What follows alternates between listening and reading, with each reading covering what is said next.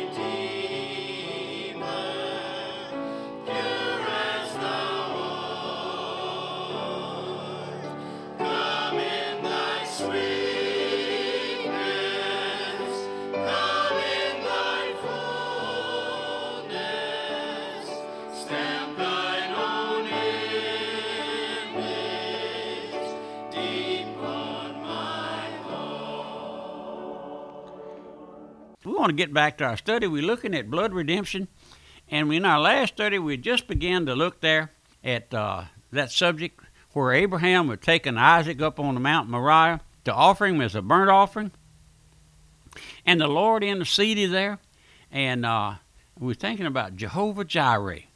The Lord will provide himself an offering. That's found over there in Genesis 22. If you will, like to go there and read that 22nd chapter of Genesis. The story of how Isaac, the beloved only son of Abraham, the son of promise, got saved. That is, by God's provided substitute. We saw in our last study a message on how Abraham was saved by blood redemption. But we want to look at this time at this great fact that Abraham had to learn that Isaac, his son, had to be saved just like he was saved. I tell you, every individual, whoever gets saved just alike. No, we don't go through the same degree of Holy Spirit conviction. We're not, none of us have the same sin to confess, none of those things. But I want to give you this story. One night, Abraham was sitting there in the door of his tent, and I believe he was, the Lord was dealing with his heart. And you know, the greatest place to be, listen, you know, when the Lord deal with you and save you, there it was that Jehovah spoke to Abraham and said, "Abraham, Abraham." He said, "Behold, here I am." And there in the 22nd chapter of Genesis, if you want to follow along with me, we see here that Abraham readily recognized the voice of Jehovah, his Redeemer. That's true with every born-again believer. He knows the voice of God that speaks to him through his word by his Spirit. The sweetest fellowship in this life is the fellowship of a born-again believer with the Lord. It's a fellowship that no one else can enter into, and it's such a fellowship as if he were the only child that the Lord ever had. Isn't that an intimate relationship? When he walks in such fellowship, he readily recognizes the voice of his Redeemer, and so did Abraham.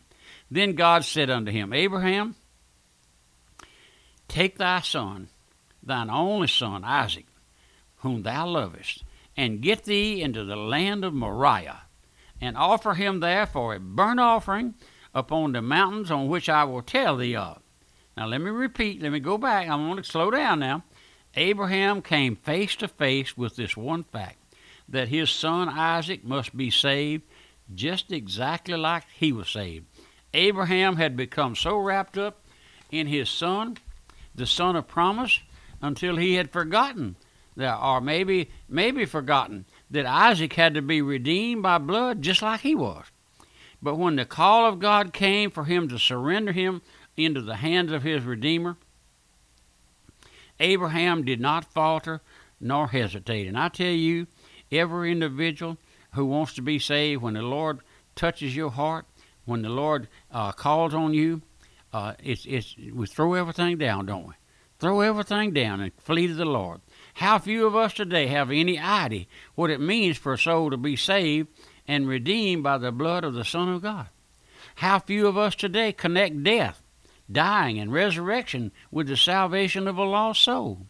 The doctrine of salvation has fallen in such disrepute and has been connected with such shallowness and such empty profession until very few today realize what salvation really means. I ask folks now and then, get a chance, ask folks how they're saved. Tell me how the Lord saved you. And you know what I hear? Most of the time what I hear, well, I joined the church. I was baptized when I was 7 years old. Isn't that all there is to it? The preacher told me I was saved. I know it was so with me. I was older. I was never been in church in my life. I mentioned that to some of you who've heard me a few times. I never was a church-going person. My family were not. But when I got grown, got married, and come home out of service, married my wife, and she was a Christian, a religious girl, and we started going to church with her. And almost the first night, preacher talked me into joining that little old church. And I didn't know what I was doing. I didn't know Revelations from Genesis. I didn't know nothing about the blood. I didn't know nothing about being a sinner. I didn't know nothing about having a substitute in Christ. I just joined that church, just like you just joined the Salvation Army or the Kiwanis Club or one of those Lions Club or something. That's what I did. I just joined it. And baptized that night. They had the water warm.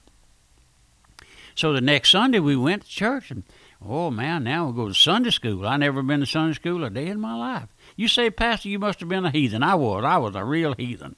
But we were morally clean. My dad was a upstanding, upright man. We just didn't go to church. He didn't lie nor steal nor rob and none of those things. We were taught to mind, taught to obey, taught to work hard. But we didn't go to church. And so there I was. I had no knowledge of church. When I was in high school, some of the girls in the school I went to, a little old small school, some of the girls especially talk about going to GAs and RAs and things at Sunday school banquets, sweetheart banquet. I didn't know what they was talking about because I never been to anything like that. But anyhow, we went there the next Sunday and had adult Sunday school, men's and women's, and children, of course. And so I went into adult Sunday school. Men had about 12, 14 men in my class. Had an elderly gentleman that taught the class. I don't remember what he spoke of, but I'm sure it was nice. And they all welcomed me there to the class. You know, new convert, new member. And after the Sunday school, we went outside to wait for the 11 o'clock service. And all those fellas lit up their cigarettes and the pipes and cigars and stood around, and the smoke boiled out from under the edge of that porch. And I didn't smoke, so I didn't know. I thought Christians didn't do all those things. And so anyhow, I'll tell you this a little bit about Dr. Roloff. I heard him speaking one day years ago, and he went to a little old church like that. And he said when the preacher said amen, you could hear the kitchen matches striking on the end of the pews. That's what he was talking about, yeah. Well, that's what I heard, too. I could hear that. So I had to put it aside. I didn't know what to do. Went on. And but you know what? I wasn't saved. I just was a church member. I was a member of that church. But later on that year, the Lord led me to attend the services where Pastor L.R. Shelton Sr. was speaking, and in an old country tent out in the woods, out in the country, on the side of a road. And I went there. I'd heard a reputation of him. And I went there, and after a while, a few services, the Lord began to deal with my heart. He was preaching the gospel. I never had heard the truth before. It wasn't come on down here and join the church. He didn't talk about nothing like that. He didn't come down and shake my hand, you be saved. He didn't do that. No, he preached the gospel that man is a sinner by nature and loves sin, and is got to be washed and cleansed by the blood. He spoke about the blood. I didn't know what he was talking about. Maybe you don't know what I'm talking about. But my friend, it's the blood. The scripture says without the shedding of blood, there is no remission or no forgiveness of sin. And the Bible says, the Lord said, pardon me, when I see the blood, I'll pass over you.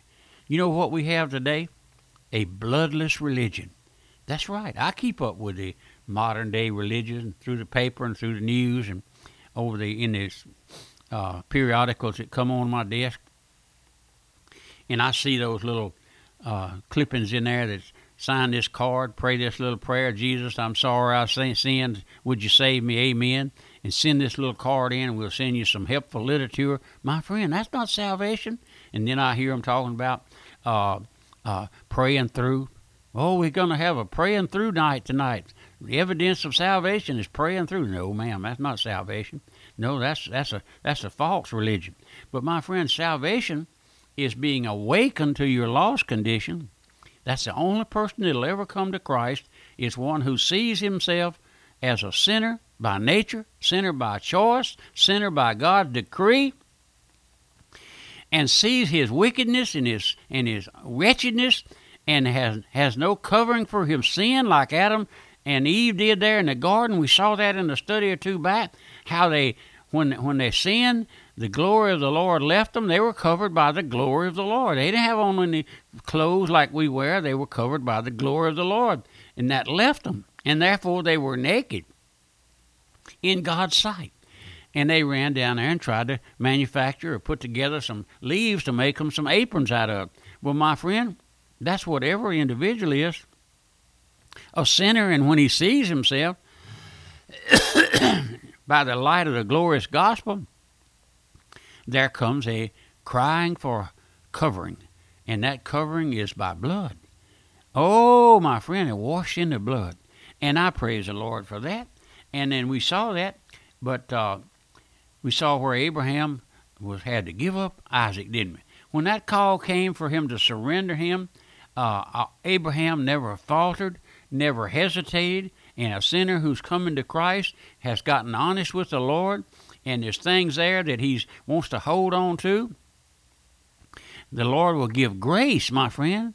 There's where grace comes in. The Lord gives grace to turn loose of those things that's going to send you to hell. Salvation is not giving up stuff, but there comes a giving up. There comes a turning loose. There comes a surrender, my friend. That's what I like to call it, a surrender. Have you ever surrendered, my friend? Have you ever thrown up the white flag of surrender like the soldiers did there back during the Civil War, in hand-to-hand combat? And they would be across a bunker from each other, and one of them was being cut to pieces, overrun by the other side, and the general or the captain or the colonel or some of them would tell the bugle boy to sound the surrender. And they would tie a white rag on the end of their bayonets and hold them up over that bunker to where the other side would cease firing. There was honor there, even among those soldiers, if they saw the white flag. But my friend, has the Lord ever seen you cast a white flag, throw up the white flag of surrender, that old stubborn will, that old hateful spirit, that old devilish way of your living? Oh, no, I'll never break my will. The Lord will never break. Well, yeah, he will. He will, or you'll never get saved. Did you know you can't go to heaven with your will unbroken? There'll be no unbroken wills in heaven, my friend. But my time running out. This is the old Trailblazer. I know I didn't get started too much at this time, but it's the blood. The blood makes a difference, my friend. So I asked you to pray for me day by day. Help me with the broadcast if you can. If you like the old-time, old-fashioned preaching, then you pray for me and help me with the broadcast. We're going to keep on going till the Lord comes, if that's his will. But I believe I'll be here when the Lord comes. And I tell you, look up, our redemption draweth nigh. And in our next study, we're going to give you a list of those things that's most surely believed by the old Trailblazer. If you'd like to have that, I'll send it to you in print. But remember my mailing address, the old Trailblazer, Post Office Box 1810, Walker, Louisiana, 70785. Goodbye.